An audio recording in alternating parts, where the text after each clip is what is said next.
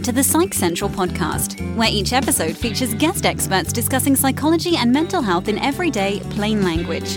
Here's your host, Gabe Howard.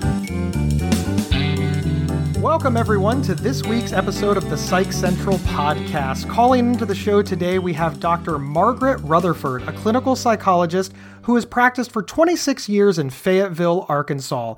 She's the author of a new book, Perfectly Hidden Depression: How to Break Free from the Perfectionism That Masks Your Depression. Margaret, welcome to the show.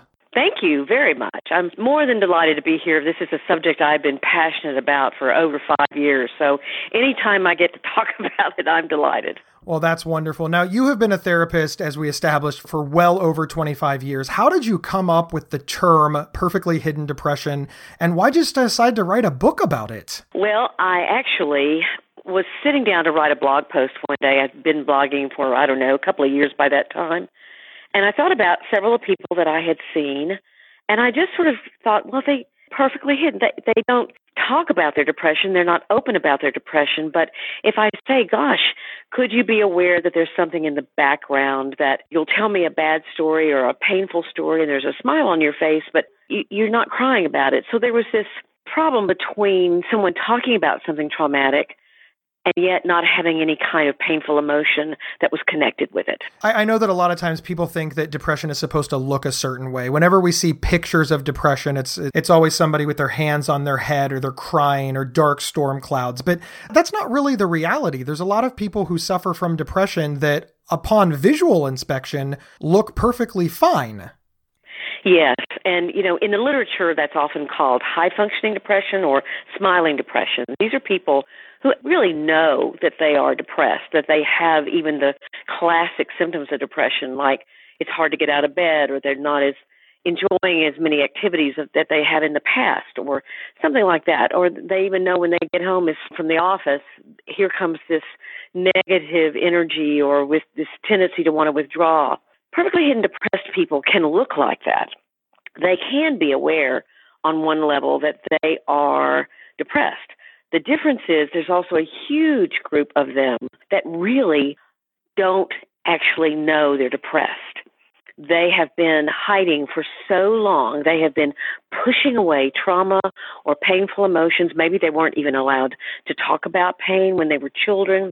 There are all kinds of situations that can foster a perfectly hidden depression. And so this process is so automatic that they're not really sure anymore.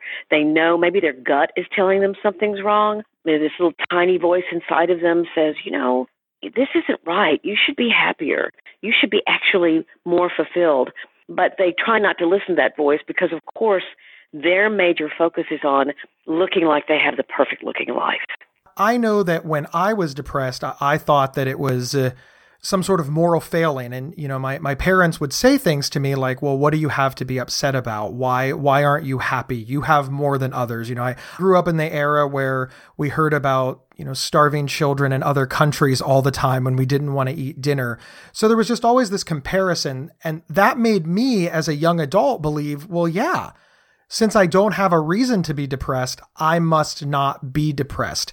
Is that what you're trying to highlight and discuss with, your work, your research, and your book? That's certainly one of the traits. There are 10 commonly shared traits of perfectly hidden depression, Gabe, and one of them is an emphasis on counting your blessings to the point where you don't even see that some blessings have vulnerabilities or problems attached to them. For example, I have a successful practice in Fayetteville, Arkansas. I'm very proud of that. I've worked hard for that. I'm very honored by that. But sometimes I get tired. And we all have, maybe you're a great beauty or you're wealthy and you wonder, gosh, are people attracted to me because I'm beautiful or because I'm wealthy? Let's say someone has 4 children and they love having a big family. But then when it comes down to parting children to 4 different things or having 4 different sets of homework, or just buying clothes for 4 kids, there are some hardships that come along with blessings. And when you are trying to, what you said was you were told as a child, you don't have anything to complain about. Then you were told, don't talk about vulnerability, don't talk about pain. It's unseemly. You're not being grateful. And I think that sets up this dynamic where you shame yourself for not being grateful enough.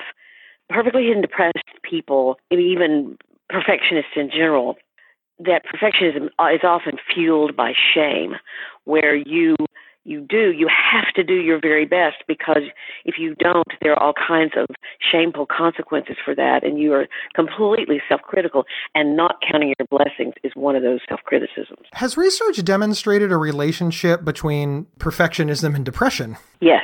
Perfectionism actually started being written about. I don't want to go into too much history, but back in the 1930s, it began getting some attention as a psychological problem. And there are some researchers now that are actually finding some correlation, and a strong correlation, between perfectionism and suicide. When I was thinking about some of my own patients, I'm thinking, okay, what are the threads that might define or identify these people? What are the things that they spend a lot of time thinking about or doing? And I came up with 10 of them. Some I've already mentioned, like being highly perfectionistic with a lot of shame, having an excessive sense of responsibility. These are people who have their hands up in the air all the time. They stay in their head. They tend to be very rational people. They detach from pain by being analytical. They worry a lot, and they need a lot of control over themselves and their environment. They intensely focus on tasks because what they do is how they feel valuable. This is the kind of person that if they go to a party and they're not given a role to do, they're very uncomfortable. They really don't know. So they'll start picking up plates. They'll assign themselves some role because that's where they're most comfortable. Again, I've said this already, they don't allow people into their own inner world, but they really sincerely focus on the well-being of others. They mean it. It's not made up. It's not fake. They discount personal hurt or sorrow, and they have hardly any self-compassion.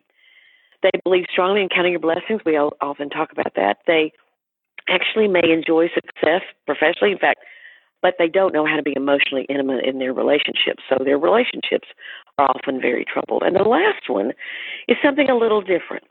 A lot of times these folks will show up in your office or just in life with a panic disorder or an eating disorder, an obsessive-compulsive disorder, or an addiction. And when you think about that, the thread of all those disorders is the fact that they're all about control. So they may have some accompanying diagnostically accurate mental health issues, and those are important to address, but the important fact about them for me with perfectly hidden depression is the fact that those diagnoses reflect a problem with control. Is there a way that a person can recognize this in themselves? If I'm somebody listening and I'm listening to what you said, are there some cues or questions that I can ask myself so that I know if I'm falling under this? That's a great question, Gabe. One of the people said to me, in fact, many people said to me, when I saw the term perfectly hidden depression, I knew you had figured something out about me. Yes, I'm perfect looking, but yes, I have known something was wrong for a long time, and I am lonely and I'm despairing. No one knows me, and I have these thoughts of hurting myself that I don't share with anybody. I mean, I think you can recognize yourself in those 10 commonly shared traits. Probably the only one I hope that got confusing a little bit was the one talking about the other diagnoses that could accompany it.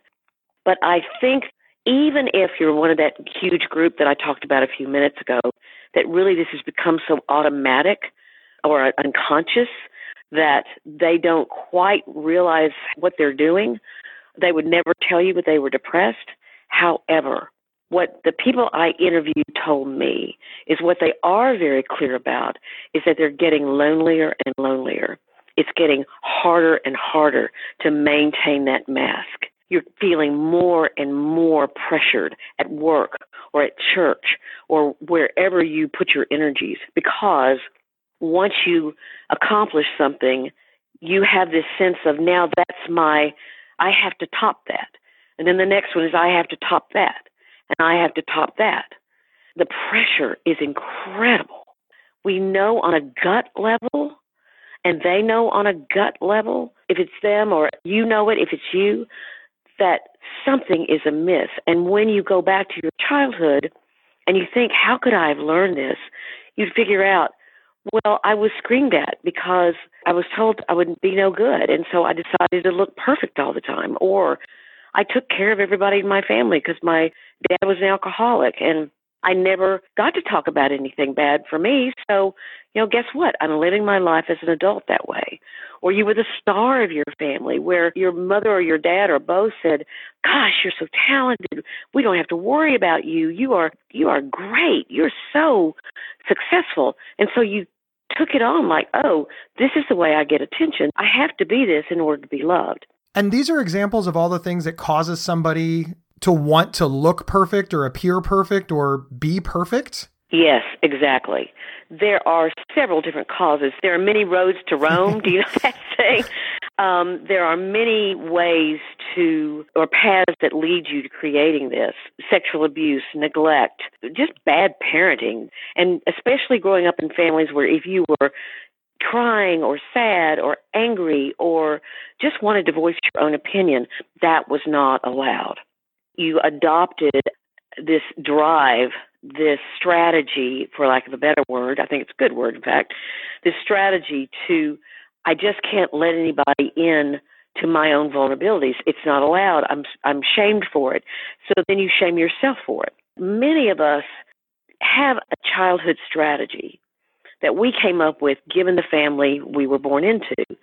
And that strategy helped us survive that family. Maybe you were smothered and you learned, I've got to sometimes be more independent because I will get smothered if I don't. We all have different ways we handled our parents' vulnerabilities. What happens as an adult is often that strategy is no longer working, but we're still using it. And so perfectionists may have learned in their childhoods that they needed to create a perfect-looking life in order to handle whatever was going on in the family. But then you come into your adult life, and looking perfect is something you're still doing, but it's gradually going to erode and sabotage your own joy and fulfillment in life. We'll be right back after this message from our sponsor. This episode is sponsored by BetterHelp.com. Secure, convenient, and affordable online counseling. All counselors are licensed, accredited professionals. Anything you share is confidential. Schedule secure video or phone sessions, plus chat and text with your therapist whenever you feel it's needed. A month of online therapy often costs less than a single traditional face-to-face session. Go to BetterHelp.com/Psych Central and experience 7 days of free therapy to see if online counseling is right for you. BetterHelp.com/Psych Central. And we're back with Dr. Margaret Rutherford. So what can somebody do if they identify with perfectly hidden depression? Is there an end? Can they get better? What's the solution? I thought this book I was going to describe something. And I sent my book proposal in to all the publishing houses, and that's what it was. New Harbinger got back to me and said, no. If you want to describe it, fine. You need to do that. But you also need a treatment strategy. Wow. And so you put it out there. Oh, goodness. And so what I did was I came up with a model that I use with almost every patient. They don't have to be perfectionistic. It's a general model of what I do with therapy. And the model is you have to be conscious. Consciousness is the first stage. You have to be committed. So consciousness, commitment. And with perfectionists, there are a lot of hurdles to commitment, a lot of them. Then you have to confront beliefs that you learned in childhood. This is really sort of cognitive behavioral work where you go back and you look at what you learned you should, ought, must, have to, always do. And you begin to question those beliefs. Some of them are great, but which ones are causing a problem? And you look back on all that with an objective eye as much as you can, and then begin to think, what beliefs do I want to live through? What beliefs do I want to live by now? The fourth stage is connection, and this is one of the toughest for perfectionists because we're going to go back and do a trauma timeline about their childhoods. What that means is you go back at year 1, 2, 3, 7, 9, 11, whichever years you think are important, and you talk about the positive things that happened, but you also let yourself write down the painful things that happened. And as you do that, you want to go back with self-compassion, What would you do with anybody else? Now, of course, all of that is about really rediscovering or discovering a new way of being for you. The last part is the part that's about change, changing your behavior. If I've learned one thing, Gabe, as a therapist, I've learned you get a lot of insight. Insight's wonderful. Insight is great. Insight helps you see things. It helps put the puzzle pieces together. But where you get your hope is in behavior change. What's it like to act on these new beliefs? What's it like to confront something that's you're sabotaging yourself with? What's it like to feel emotions that you have suppressed for so long? It's probably pretty frightening, actually. And so you want to start putting those things into your own life and into your behavior, and that's where you're going to get your hope. I'm fascinated by this idea that something that individuals did not know was a problem is able to change their life in such a dramatic fashion.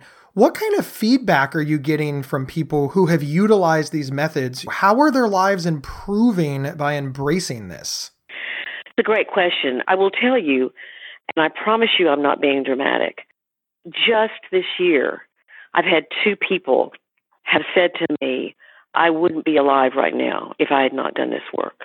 But they actually were so miserable that they had those thoughts and they were so afraid they were going to act on them that that's why they came into my practice.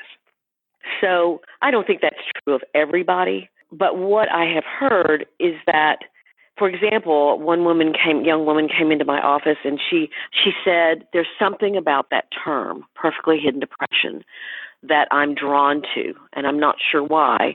Well, come to find out, there was a lot of trauma in her lifetime that she had never talked about with anybody. Didn't even see it as trauma. When I used the trauma, she started laughing, oh, that's not traumatic. And her father had hit her so violently when she was a young child that she had to have surgeries on her face. Oh, wow. She didn't consider that traumatic. So you're trying to wake people up to the idea that what they have considered, well, that was just my life, or again, they have discounted it, of what their reaction would be to someone else telling them that had happened in their lives. They would be horrified.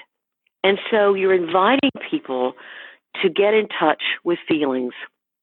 Another example, and this is going to be about sexual abuse, so please listen carefully if you have any history of that. But a woman came in who had had a college sexual relationship, a boyfriend that she had been with him for years, and he'd been sexually abusive to her. When she first brought it up, she said, maybe this is important, maybe it's not. But, I should probably tell you about this relationship in college. Yeah. It was very important in the way she was living her present life. So often these people are just wanting you to confirm, was this trauma? Was this more difficult than I thought? It's obviously interesting to think about what we see as trauma in other people versus what we think about as traumatizing for ourselves. The examples that you used, I'm like, oh, well, yeah, that's absolutely traumatic. But maybe you don't recognize that in yourself. Is this what you're noticing? And could there be perfectly hidden trauma? Does all of this sort of go hand in hand? That's an interesting kind of thought, isn't it? Yes. I think we are in a culture often that tells us to buck up. Don't call it a problem. You're whining. Quit it. It's selfish to think about that. In fact, this is one of the funniest, not funny, but ironic examples. Years ago, I have 7 or 8 patients a day typically, and sometimes I run real tight between sessions. And one person had gone, and the other person who came in, a minute after her, sat exactly where she had sat on the sofa. So she could feel the warmth, the body warmth from the sofa that was still holding that warmth from the other person. And she looked at me, and she said, all of a sudden I got this feeling that I bet that person's problems are a lot more important than mine. I feel silly being here. And I looked at her and I said, so you felt warmth on the sofa and somehow you jumped to the idea and the belief that you're not important. Why you're here isn't important. Help me understand that. It's amazing to me how many people have things in their life that they have very courageously gotten through. And I admire their courage. I admire their resilience. It is when resilience is on steroids that I have the problem. Don't sweat the small stuff. Okay, fine, don't sweat the small stuff, but sweat the big stuff and call it big. Brene Brown, of course, has written incredibly and presented incredibly about shame and vulnerability. One of her tenets that you can only get to courage through vulnerability. She said a man stood up in the audience because people were kind of going, yeah, well, maybe, but courage is courage. Courage is a lack of fear. And the soldier got up. He had had 3 stints in Iraq. He'd been shot at. He'd seen people die. And he looked at her and said, you are so right. I was afraid over there, and I had to recognize that fear and that vulnerability before I could get to my courage. Rudy Giuliani said it after 9/11, and I'm not going to say it as eloquently as he did, but he said something like, I thought I knew the definition of courage before 9/11, and that was the absence of fear. I found out that I'm wrong, that courage is feeling your fear and going forward, recognizing vulnerability, admitting vulnerability, revealing vulnerability, and that way you can work your way toward true courage. Dr. Rutherford, I completely agree, and I've learned a lot, and we're, of course, getting to the end of our show. Obviously, we can find the book on Amazon. What is your website? I know that you write for PsychCentral.com, so obviously you can check out Dr. Margaret Rutherford there. Where can folks find you if they want to learn more? Sure. My website has the creative name of drmargaretrutherford.com. I love it. And I've been blogging there for 7 years. I do have a tag. If you click on the tag, it will take you to all my posts on perfectly hidden depression. I also have a podcast that I've been doing for 3 years now. It's called Self-Work with Dr. Margaret Rutherford. And that's on iTunes, on Stitcher, SoundCloud. It's now on Spotify and iHeartRadio. So I really love the podcast. I can go more in depth with topics on the podcast than I can through blog posts. I can spend 20 to 25 minutes talking about something where, a blog post has 1,000 words. I've got a Facebook page. I'm on Instagram, Pinterest. It's all under Dr. Margaret Rutherford, or Pinterest is Dr./Margaret, I think. I would love to have your listeners join me. The book does come out November the 1st. I'm thrilled that New Harbinger is publishing it. It is a much better book because they were involved, because I've never written anything. I never thought I would write anything. And they have made it really, I think, very readable book. I include lots of stories of these people I interviewed, as well as my own patients, of course, anonymously. So I hope you'll join me there. Thank you so much, Dr. Rutherford. My final question before we hop on out of here is, did you have personal reasons for writing this book? Yes, I did. I wouldn't call myself ever perfectly hidden and depressed, but certainly my mother was. She ended taking anxiety medications in her 30s that developed into a prescription drug addiction and actually sabotaged a great deal of her life in the last decade or two of her life. But my mother was extremely perfectionistic. I can remember the dining room table being set for a party, and we could go in there for a week. I remember that party would occur, and my mother would ask me, was the food any good? Because she would always look for people who needed her help or her conversation because they might be uncomfortable. She got up at 4 o'clock in the morning so no one would see her without her makeup and her high heels and hose. That's maybe being Southern and being a 1950s housewife, but a lot of it was her perfectionism. So I saw how miserable it made her, and I also adopted a good deal of her perfectionistic standards until I became a therapist and I began working my own way through those and realizing that those were actually my mother's vulnerabilities speaking to me. And I no longer wanted to live my life like that. So people have said to me, your mother would be so proud of you for talking about yourself on the internet. And I said, no, my mother would think it was terrible. So I don't want people to live in that same prison that my mother lived in. And I hope that it will be helpful to those who want to get out.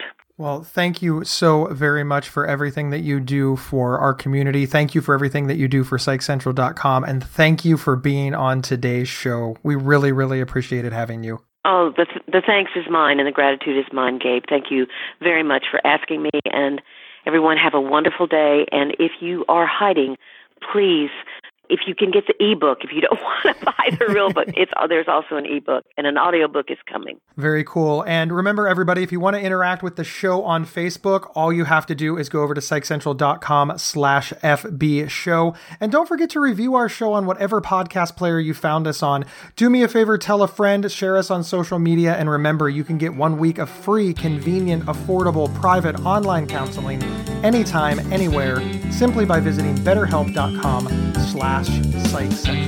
We'll see everybody next week. You've been listening to the Psych Central podcast. Previous episodes can be found at psychcentral.com/show or on your favorite podcast player. To learn more about our host, Gabe Howard, please visit his website at gabehoward.com. PsychCentral.com is the internet's oldest and largest independent mental health website run by mental health professionals.